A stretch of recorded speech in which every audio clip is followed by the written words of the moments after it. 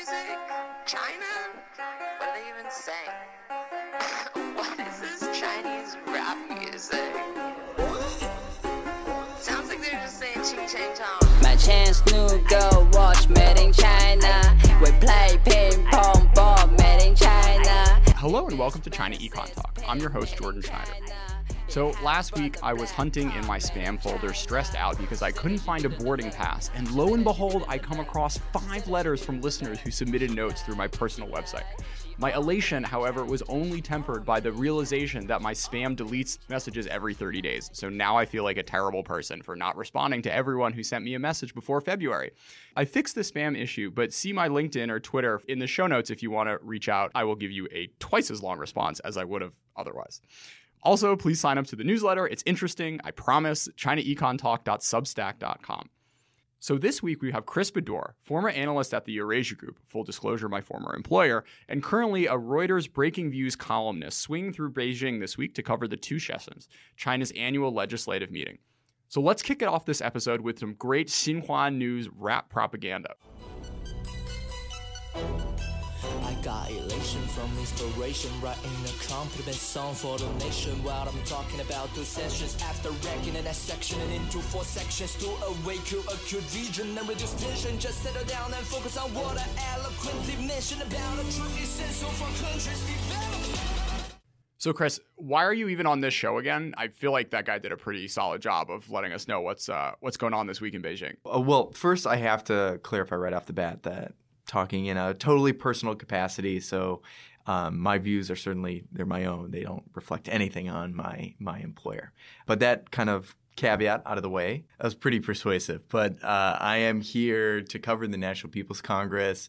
It's China's annual parliamentary session. It happens for about 10 to 14 days, thereabouts, every year. It's a big deal for people in the media industry like myself, so came up from my usual base in Hong Kong to cover it. So what are the two sessions, Chris? I mean, it's in the nutshell, it's the NPC, the National People's Congress, and the CPPCC, the Chinese People's Political Consultative Conference. Well done. Right. And the NPC is the more important of the two. The NPC passes laws. It's a lawmaking body. For the media industry, it's sort of interesting because you do get a lot of public press conferences. So they're kind of scattered throughout the week or two that this goes on. And, they're largely scripted affairs, but you can kind of ask some questions at the margins. So folks like myself like to go to these to both hear what the delegates are saying and thinking and to sometimes ask questions. So let's talk a little bit about who are the actual members of these legislative bodies. Yeah, so I'll give you a specific example. So yesterday I was at the Hainan provincial NPC delegation. So in addition to the big kind of national body, a lot of the provincial delegations will have their own sessions and the media can come and attend them and so forth. So you kind of got in these things, how they're set up is you got kind of one big guy, head honcho. So in Hainan's case, it was a guy named Xiao Jie, who's a former finance minister. And then you have folks who represent different constituencies in the province. So you got a guy from private enterprise. You got a few folks from ethnic minority groups and so forth. And they'll all kind of, during these sessions, they all give their quick little speech. And then they open the floor to questions. So was it inspiring? Are you now spending your next vacation in Hainan? Well, they did talk a lot about developing the tourism industry. I just spent a week there at the end of January getting my open water license for not snorkeling, for scuba diving. And how was it? You know what the issue was? The coach, when I talked to the person on the phone, he had like pretty standard Putonghua. But when I got there, the guy was a Guangdongren.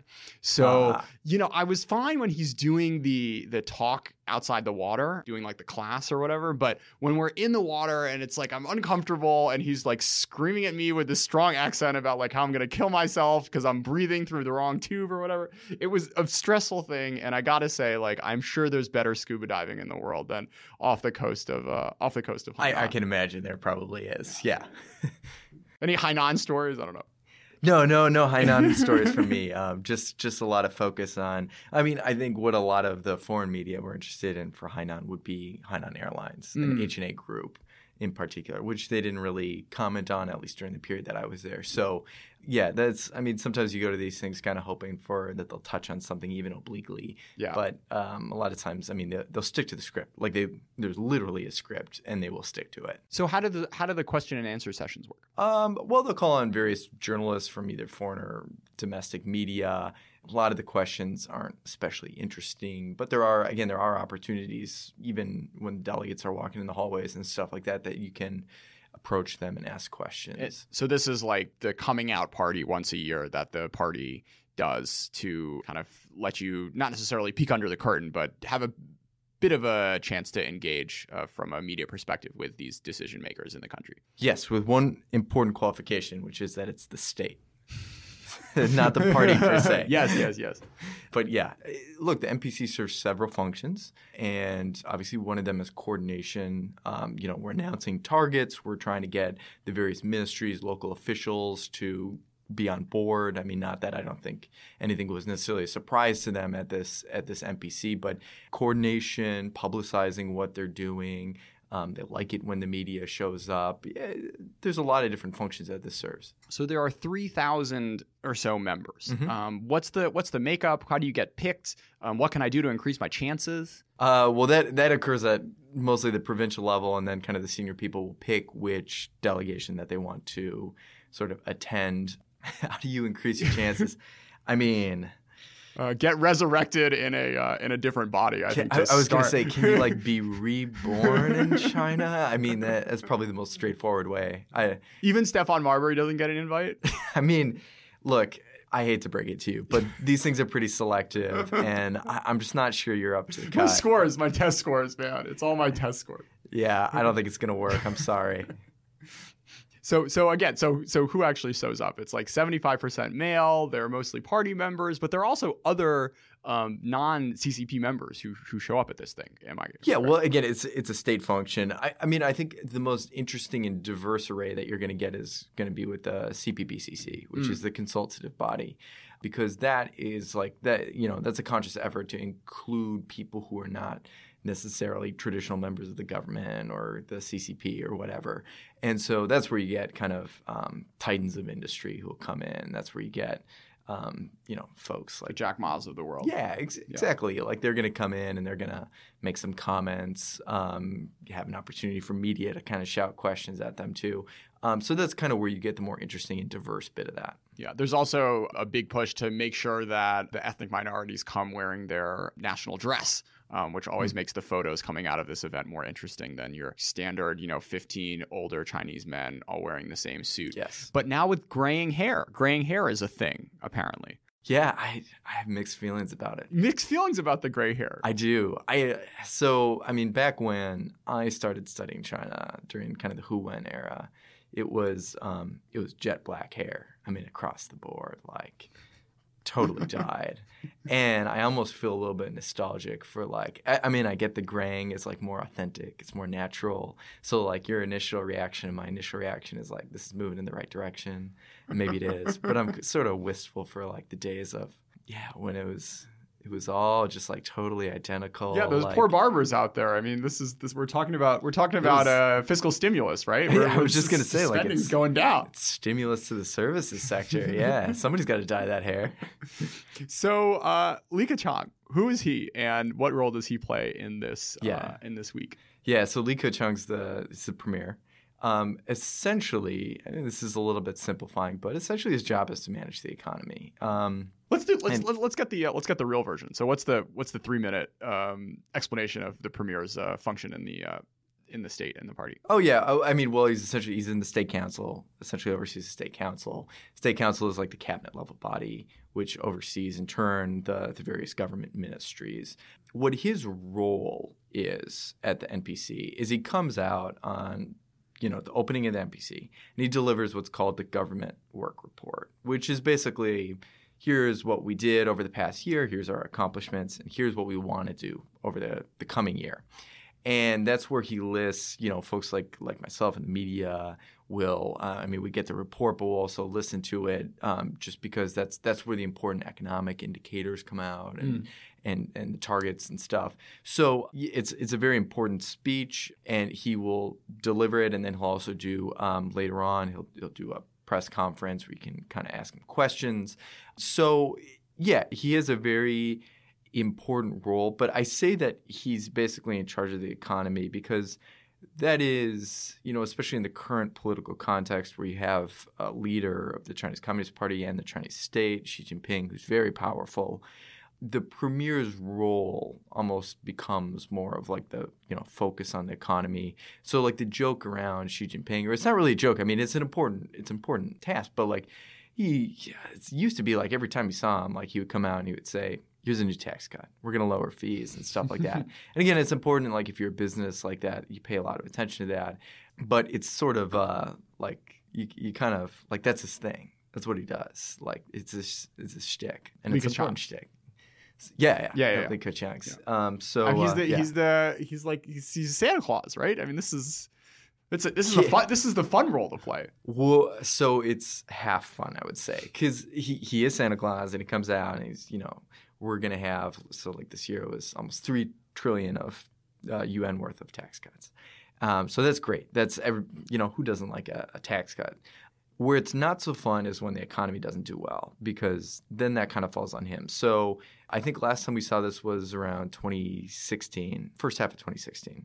And there you saw episodes where there would be an article in People's Daily written by an authoritative person. We don't know who that is. We have some guesses. Essentially, it came out and it said to the effect of, yes, there was a slowdown in 2015, 2016. We got the economy running again, but we did it the wrong way. It's not worth it because you use too much credit to do that. And so it was very hard at the time not to interpret that as sort of a dig at Li Keqiang because if his role is to run the economy, and now there's this striking article in People's Daily saying that the economy hasn't been run well. Yeah, it's like less than half a step to say, oh, somebody's sort of taking aim at him. Sure. So I think that was one episode. I think those questions have kind of receded in the background by now. I think he's in a much more comfortable position. The economy's obviously slowing, but it's not cratering. But yeah, no, it's not all fun. It's not all Santa Claus. It certainly is that role, but not totally. So let's talk a little bit about the pageantry. So comparing his speech to a State of the Union, what would the big differences be? I mean, of course, I don't think there's anyone going out and saying, screaming at him that he's lying, for instance. But what else about the whole speech strikes out to you aside from the economic policy? Well, let's compare it to the State of the Union. Obviously, if President Trump or any other of his predecessors comes out and they say the State of the Union, they brag about what they've done, they say what they're planning to do in the future. There's crying firefighters and lots of good prop human beings, which I have mixed feelings about. But anyway, right? Yeah, I mean, exactly. Like they've got basically human props there, but you have a big issue if you're the president and you come out and you announce a new tax cuts. It would be very weird. It would be totally normal for President Trump to say America needs tax cuts. Obviously, we already passed corporate tax cuts. So it's unlikely to happen again in the very near future. But you can imagine a scenario where he comes out and he says, economy's doing great, but now we need to cut taxes even more. And what we want is X amount of taxes cut for middle class people, hardworking, salt of the earth Americans. We want a little bit even less corporate tax rate or whatever the other, you can make up kind of the package in your mind. Sure. That does not mean it automatically becomes law, right? True. He faces something called Congress that is going to be really hard, probably impossible in the current political environment for him to where the Democrats control one chamber of Congress to pass something. So it's more you say that for several reasons. One of them might be to kind of please your constituents, let the base know you're on their side. But everybody knows that even if you were to pass some tax cuts, it is going to look probably nothing like the speech that you're giving right now, which is going to set out like a maximalist position. Yeah, I mean, I remember like the 2010 to 2016 Obama State of the Unions were just almost kind of sad for me because, like, he comes up with these like cool ideas. We're going to build some trains. We're going to go to the moon, whatever. And it's like, okay, you just see, a Republican House over there. You're like, oh, okay. Yeah, right. like describing like an alternate universe where like that might actually happen. Yeah, but it's Li Keqiang's, these are speech acts, right? Oh yeah, this is the announcement. Yeah. I don't think there's going to be any issue whatsoever pushing tax cuts. I mean, the only issues, the pushbacks and the questions that you would get around that have been decided long ago in conversations with the finance ministry, maybe the People's Bank of China, a few other ministries. So it's settled. It's going to go through, barring some extreme event or something like that. Mm-hmm. So it just takes on a very different role when you're coming out there, rather than saying my intent is to do this, saying this is what we are going to do. Sure. Not to say, I mean, there's still questions, like we have questions about like when exactly will the tax cuts come and stuff like that. But like, are they coming? Like, I don't think anybody would seriously question that. Yeah, it's more. I guess the analogy of like a CEO's annual address of like, oh, here, look at all our new products or whatever. It's like, the factories are turning. They're gonna come out with this stuff. Yeah, like you give investors guidance on what to expect, and like most people would, again, barring like a recession or something like that, most people would say, okay, yeah, probably gonna hit it, or they'll give a profit warning if they're not going to, or something like that. So growth target, we had some news around that. So what is the growth target? How has it changed over time? Jump in wherever you. Please. Oh man, growth target. Okay, so where to start? I mean, this is announced pretty much. It is announced every year. Last year was quote unquote around 6.5%. Okay, this is to be clear. This is the state saying we expect the economy to grow at X percent GDP. Yeah, okay. Essentially. And I mean, it sends the message to everybody that you've got to chip in to basically make that happen. Sure. So around 6.5%. And if you want to get a raise, then you should probably be hitting 7. Right. Or yes, you should ideally. I mean, or at least inflation. Keep it in line with inflation of about 2 to 3%. Okay. Yeah, no. So it was around 6.5% last year. So the Chinese for around. I believe they used Zuoyou for the kind of around figure. And they lowered that this year to a range. So we have a range of 6 to 6.5% is the new target. So now you get fired for 5.75, but if you hit at 6, you're still you're still treading water. Yeah. I mean, so there's an interesting debate. I mean, not to go on a tangent about this, but please. There's a lot of talk about, is there some sort of implicit, even within that range, is there an implicit real kind of like 6.4, dixian, like the bottom line, like you got to hit it. I honestly don't think it's 6.4. You could argue, so they do have a target of doubling, I think it's per capita GDP from 2010 to 2020. And if you just do the math based on like how much they've increased so far and how much they have to go, around 6.2. So that's one possibility. Based on the employment numbers, because they also there's a whole nother kind of subtopic of like the employment. Basically, the long story short is everybody knows we need to move away from the growth target. They've been reluctant to do that for a lot of reasons. But one of the ways they could move away from it, in theory, is say, okay, we're going to do an employment target instead. Mm-hmm. Because what we really care about is, improving people's lives and maybe, maintaining social stability at a certain level. So we don't necessarily need to boost GDP to do that. That's kind of it's kind of a means to an end. Sure. Of like, maintaining full employment and making sure people's, livelihoods are increasing and stuff. So there had been this thinking that we're going to move toward the employment target. And we get language like, an employment first policy and so forth. But the issue is that then you have estimates too of what. Yeah, you get what you measure, right? All of a sudden, there are going to be a lot more dead people in China. Employment is a very tricky thing. Part-time, full-time. I mean, this is something that Democrats and Republicans have been arguing about for decades. And I'm sure, if you want to fudge employment. There's definitely been ways to fudge GDP, and it's been fascinating watching provinces, revise their numbers, kind of admitting past mistakes so that they can grow from a lower base. I'm sure there are, the games have been played to a certain extent when it comes to employment numbers. But if this is the thing, if this turns into the number, you get what you measure, right? So it would be fascinating seeing just what the ripple effects of going to an employment target would mean for the economy. Well, so here I'll advance kind of my personal theory. Sure. And full disclosure, I don't know exactly if this would work, but This is why you are not a member of the NPC. Yeah, that's true. That's true. But I suspect what would happen if you did seriously try to enforce an employment number is that how do you kind of hit that number if you're like a local official? Like, forget about manipulating it. Like, let's say you genuinely want to hit it. Sure. One thing you might do is you might call on, economists, think tankers, and so forth, and just say, well, what level of GDP growth do I need to have? So, like, for each extra percentage point of GDP, how many jobs does that create? Sure. And there are estimates out there of, like, basically what GDP number you need to hit to get that. Sure. And I've seen some estimates that are, I believe, around, like, 6.1.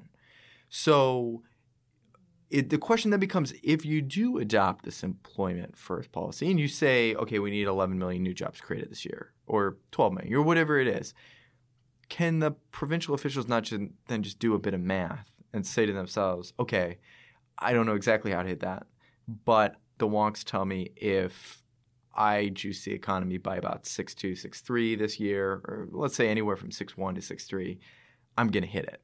Then does it just become like a shadow GDP target? You know what I mean? Like, yeah, I mean, I actually would disagree with you. And putting on my provincial mayor hat here, I feel like there are much more straightforward ways to increase employment than kind of growing the economy. There are a lot of steps that you go from having a GDP number to an employment rate, and you can have high GDP growth and high unemployment too. So, I would imagine more direct ways, whether that's, public works or state employment or pressuring companies more aggressively than you have been otherwise not to fire people. Yeah. There are lots of kind of more direct levers that you can pull as opposed to just trying to be a good provincial governor and grow at a healthy, sustainable way. Well, so okay, I get where you're going with that. Then it becomes a question of how do you get away? So, like, let's say you wanted to you're not going to hit that target for this year of whatever million jobs in your district or something like that. Yeah. So maybe you go on a government hiring spree to basically create a bunch of new posts and like hire people. That's going to have some pretty immediate impact. Like, you got to pay the people, and also it shows up like if somebody is kind of like watching your province and like figuring out if you should get a promotion, it's pretty easy to like see like, okay, your payroll's expanded. Now, one step further, you could do what governments essentially have done, local governments have done with growth, which is you could set up a company, inject it with some land or whatever that is off the balance sheet and starts hiring people. So that's essentially what they did to boost GDP growth, which is you set up something called a local government financing vehicle. And you kind of like, everybody knows, like, maybe you own it, but maybe you don't. But either way, it's kind of clear that you stand behind that debt. And there's a lot of kind of wink-winks going on when the banks lend to them, or they go to bond markets and so forth. And then they borrow a bunch of money, start spending on whatever infrastructure, and then they boost growth that way. So you'd essentially have to do that with employment, right? So like, you're no longer being like, okay, I'm going to set up a company and it's going to like do a bunch of public welfare schemes. I'm going to set up a company and it's just going to like hire a bunch of people. Yeah. So I don't know, like, you're still sort of back in the same trap of like we're kind of like we're fidgeting we're fidgeting in the market in ways that are inefficient and are ultimately wasting money. Yeah, I mean it's almost like two sides of the same coin. It's at a certain point, like the employment and GDP, like the same way you game it, and so forth. So I just spent 2 years in a master's program in China studies, and all I got out of it was some mediocre Mandarin and badminton skills. Had I only known that at the University of San Francisco's new Masters in Applied Economics, I could have learned something to actually make me employable.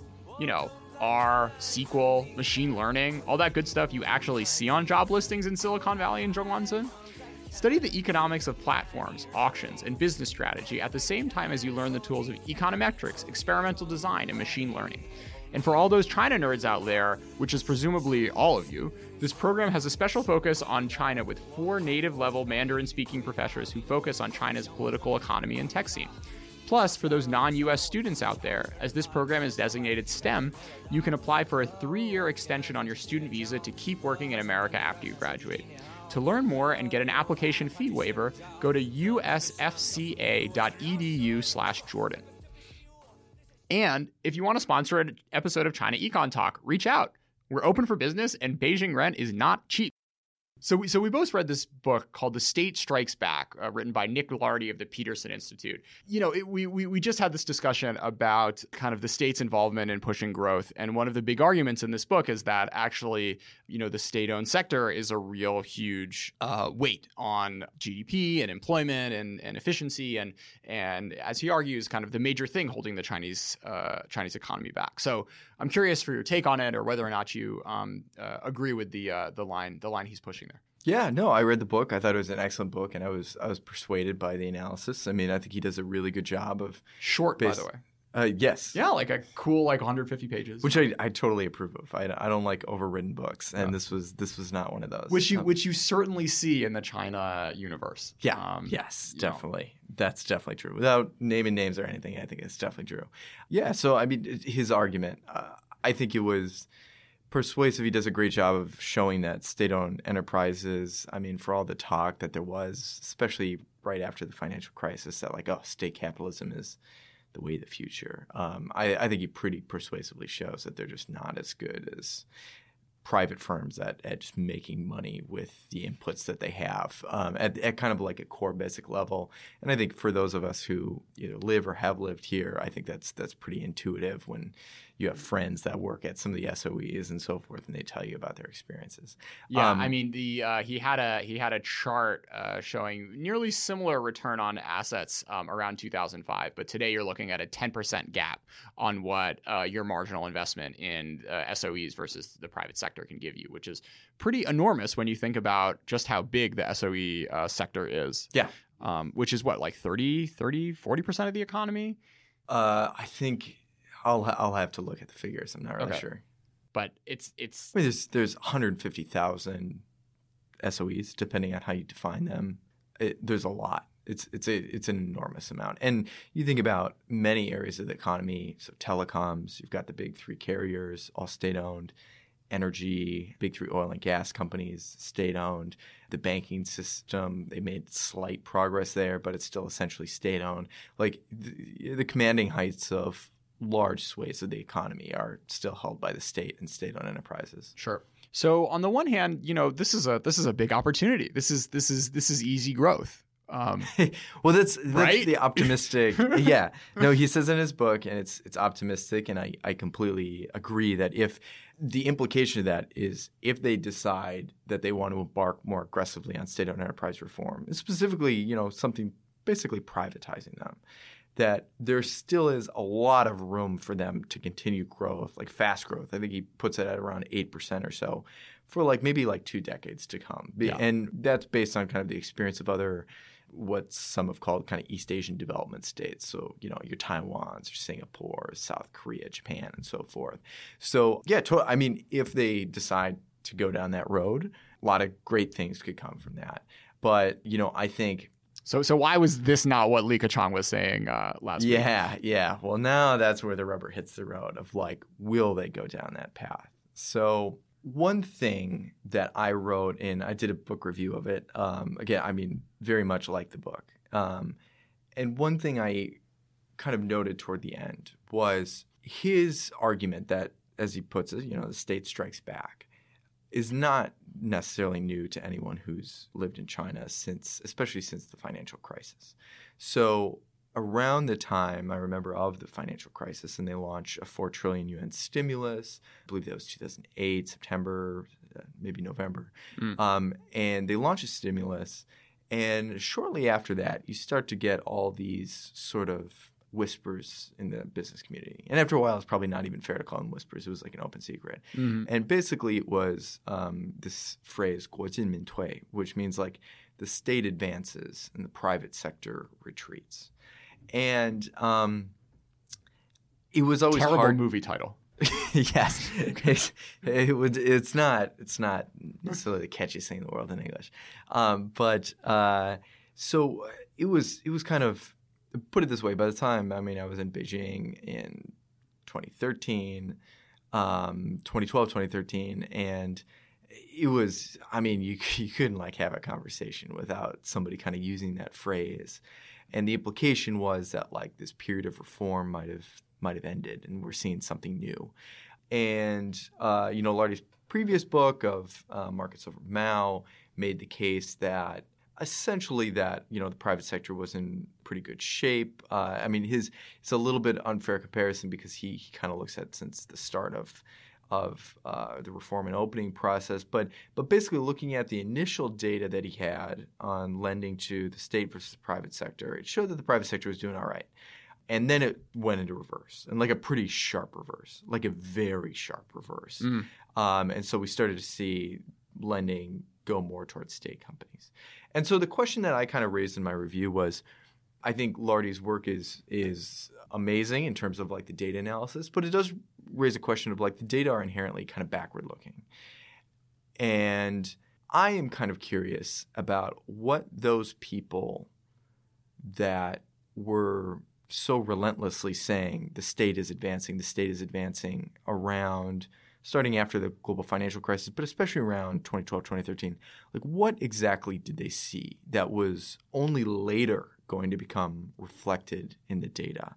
Was it, it was probably something just as simple as like, the stimulus disproportionately goes to state firms and they can kind of see that. Mm-hmm.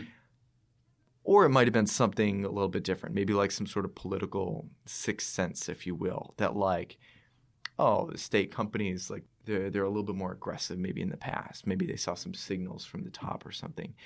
I'm not really sure what it is, but that's almost as interesting as what the data says. If you can say now that the data clearly show that the state really did strike back, it raises the question of the people who kind of sense that at the very earliest moment. Like, how did they sense it? Yeah. And I don't really know the answer to that question. It's funny because there's so much coverage now, and I think on this show, on other shows, in the Western media of the Chinese tech sector, right? And it's this sexy thing. There are these new companies. They have new phones. There's crazy politics with Huawei and whatnot. But in the grand scheme of things, when you're looking at the Chinese economy, this is not what is driving GDP growth.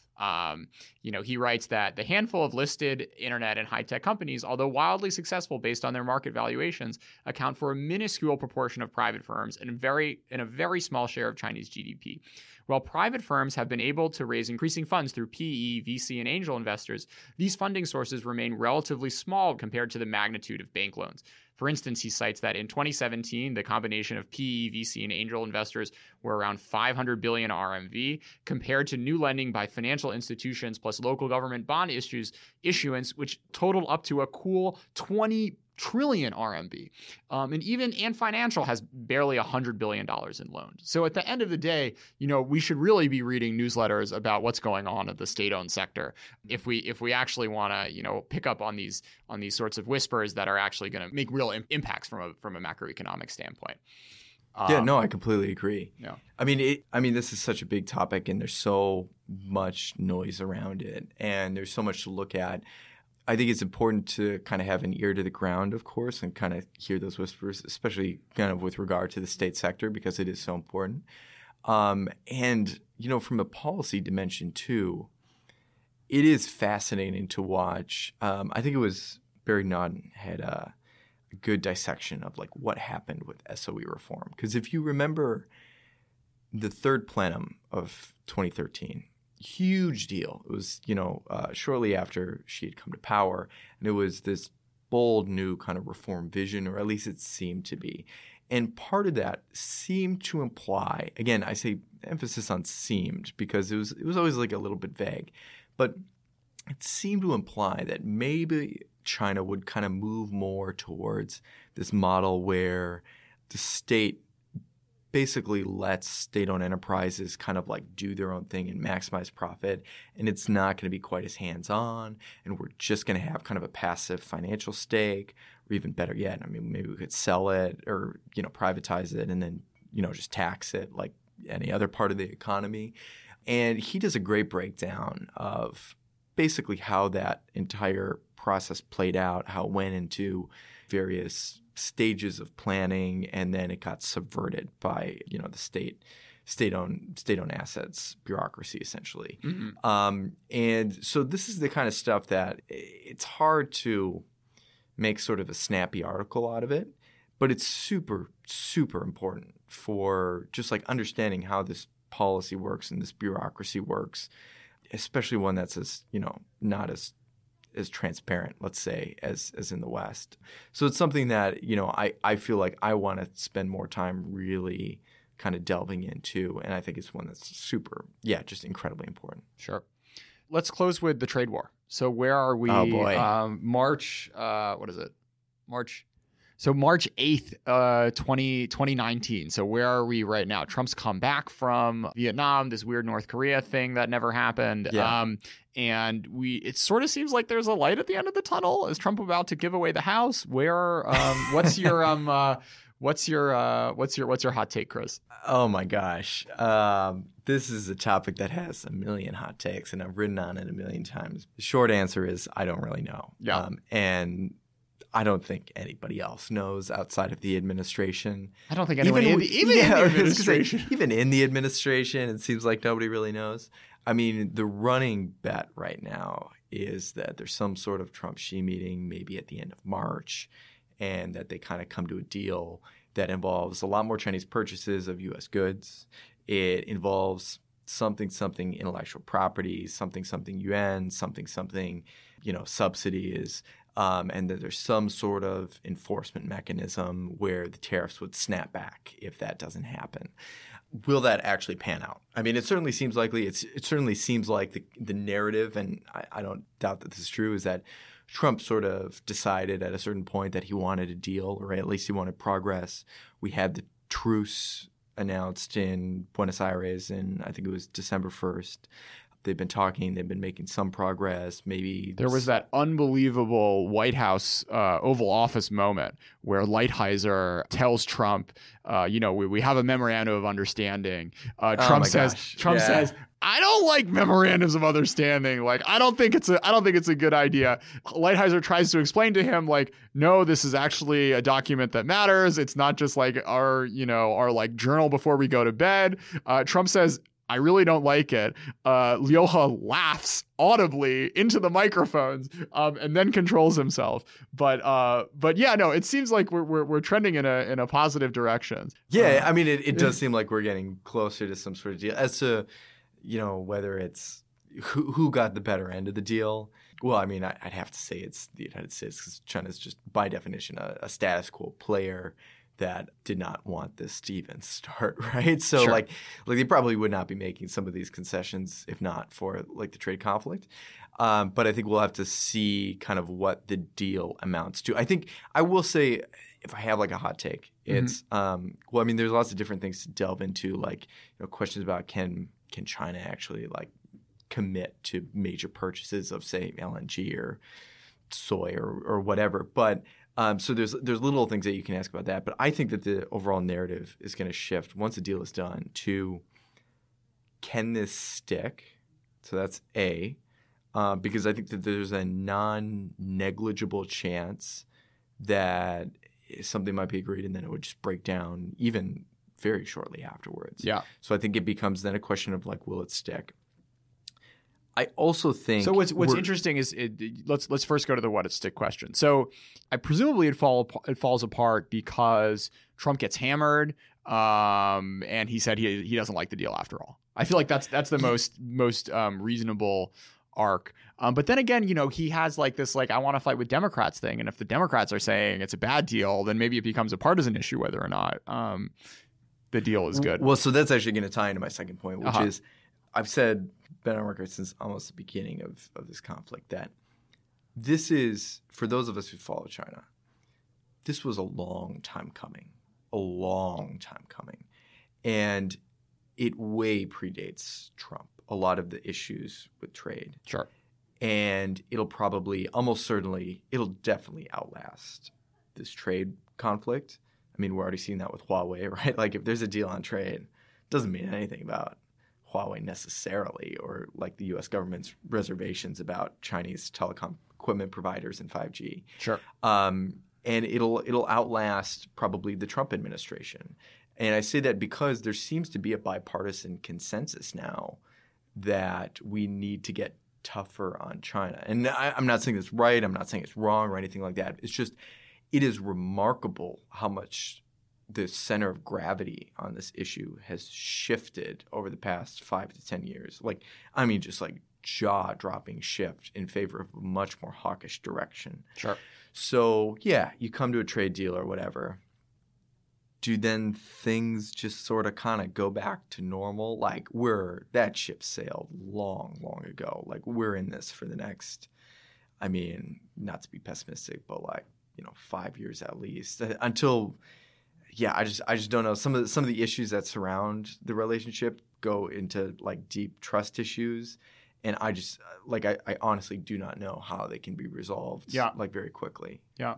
So we'll definitely have plenty more excuses to be following Liang Hui going forward with fun tensions to be discussed. Oh, we never came to Made in China 2025. This was our other news item to come out of it. So so it's gone. It disappeared. We're trying to make Trump happy. Rest in peace. We got a priest in here. I gotta get out. I had my tattoo. I gotta find a removal process. Man, you're gonna have to invest in some tattoo alterations. So, yeah, no, we got a priest in here, did some last rites. I mean, it was great. But so is it dead? Yeah, probably like the public facing part of it. Like, are they going to keep talking about Made in China 2025 like they once did? Like, it seems very clear at this point that they're not going to. The question then becomes, well, does it live on kind of in substance? Yeah. And that gets into like the tricky question of like what even was Made in China 2025? Because I get the sense like talking with a lot of folks in the U.S. political types who don't necessarily know a lot about China or China's economy. They somehow like it's like Made in China 2025 has morphed from a discrete like planned document, something that was concocted originally by MIT, to China taking over the world. Well, yeah, I mean, but, like it's become like almost a symbol, right, of like bad stuff China does to subsidize like sort of high-techy areas. Yeah. So one of the things... it's funny because when you see something like this like bubble up into senators and congressmen talking about it, like that's what you get, basically. Yeah, no, like they don't know the detail. Like if you were to ask them like name one area covered in China, I don't even know if it could name like a single area. So...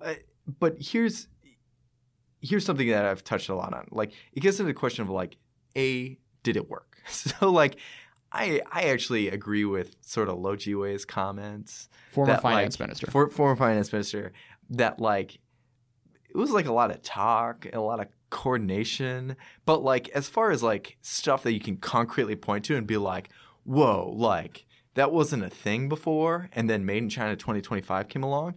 And now they just like, dominate like the semiconductor, like the chips industry, like they're just owning it, like at the very frontier of technology. Like you can't really do that. Like there's not really a lot of areas that they really leapfrog. So it just gets into the question of like almost like a basic development economics of like, does industrial policy work? But like especially like this type of industrial policy that they're doing, like is it just like we're gonna put some money in some high tech stuff and like kind of hope it works, or was it like this super crafty secret plan to like take over the world? Like I get the sense from looking at a lot of the data, from talking to people in various industries that are affected by it, that it was much more just like wall of money coming in. Well, especially some sectors. For instance, like, well, so like even beyond Made in China 2025, like the semiconductor industry is one that China has been trying to come to the fore for like years. We're talking decades. There's a lot of really good analytical work that's been done on it. Not everybody agrees. But I think it's safe to say, like, in general, They have not made a huge progress over the past year. In some areas, it's debatable whether they've made like really any catch-up progress at all. Like toward the tech, not just in like can we produce like a lot of chips, but like are we actually at the cutting edge of like technology? And you could point to like some areas like Huawei's chip design unit, HiSilicon, like super impressive, genuinely. But like other areas like it's like manufacturing the actual chips, not really that impressive, like at all. Yeah, and at the end of the day, the long term, we talk about all this IP stealing or whatever, but at the end of the day, what really matters is being able to be on the cutting edge. And even if your stuff gets stolen and maybe you can figure out how to manufacture it 3 years later, like okay, fine, like I'm already my country's companies are already on to the next big thing, and we're already beating you on quality and prices that are reasonable. Yes. So this is the big strategic question in the next 10, 20 years is like, to what extent will the Chinese technology sector be able to be on the cutting edge and stay on the cutting edge in a way that's domestically grown and fostered? And this was the whole idea of China, Made in China 2025, is to spend a ton of money, bring in, these like 1,000 talents from around the world and get Chinese firms to that place right on the frontier. And I guess your sense is, maybe a little bit, probably wasn't counterproductive. Maybe we just wasted a lot of money. But what was interesting was Lo Jiwei in this interview, he said, look, this is the sort of thing, this isn't like we're going to build a lot of steel factories and be able to like subsidize the cost of solar panels or whatever. Like this is something that requires 22-year-olds at Tsinghua living their whole lives and being great AI researchers. And this is a much more organic thing that develops over time. And to kind of rush it as a classic state-run development program is maybe not counterproductive, but sort of beside the point. Yeah, no, I mean, I think, well, that's like Lo Jiwei in a nutshell. Yeah. Like, is he right? I would tend to say, yeah, he was. And like, I would even go on a limb and say like a lot of, maybe even most professional economists would probably say that like he's sort of like got like a pretty good point. Yeah. But does he make a lot of friends by like saying that in public among the government bureaucracy? Like, does that advance his career? Like, I'm a little bit less probably persuaded by that. Sure. Yeah, I mean it's an interesting question. Like, to what extent does government subsidy of this stuff really make a difference? You look back to the U.S. in the 1950s and 60s. You listen to like the Ezra Klein podcast. Like every second week, there's someone talking about how the government spending and government research is something that's really important when trying to foster innovation. So it's not a crazy kind of like statist backwards idea that spending money in emerging industries and on emerging technologies of like the state spending money on emerging industries and emerging technologies is necessarily a waste of money. No, I completely agree. I mean, I didn't mean to imply like most scientists or economists would say that like, spending on basic research or like that in theory you might be able to do more good than harm by doing a bit of, industrial policy at the margins or something. But then the question becomes, well, like was China doing that? And like by all accounts, like I mean, a lot of the industrial policy they do is just not – I mean, it is not like a bunch of techies sitting in a room being like, okay, we're gonna pick which firms to back like VC style and we're going to be ruthless about it. This is much more like the government – This is not Bell Labs we're talking about. No. Like this is what I mean by like the – most people probably say Made in China 2025. I mean – So what it ends up meaning is that provincial mayor we are talking about making the factory and calling it, a biotech AR lab. Oh yeah, I mean like this is the question for something specifically called government guidance funds, and a lot of them are at the local level, and like I mean truly just shot through with like perverse incentives and like. Genuinely, like it is just such an open question about whether this stuff does any good, like whatsoever. Yeah, shout out to the Gansu province. We love you guys. Yeah, like synthetic oil production. We're delivering some hard truths here, but we do love you. Don't worry. I can't wait for the next Impossible Foods or whatever to come out of Inner Mongolia. Again, we love you guys.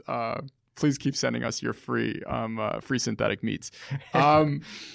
I guess we ended here. Chris, thanks so much for being a part of China Econ Talk. Yeah, thanks so much for having me.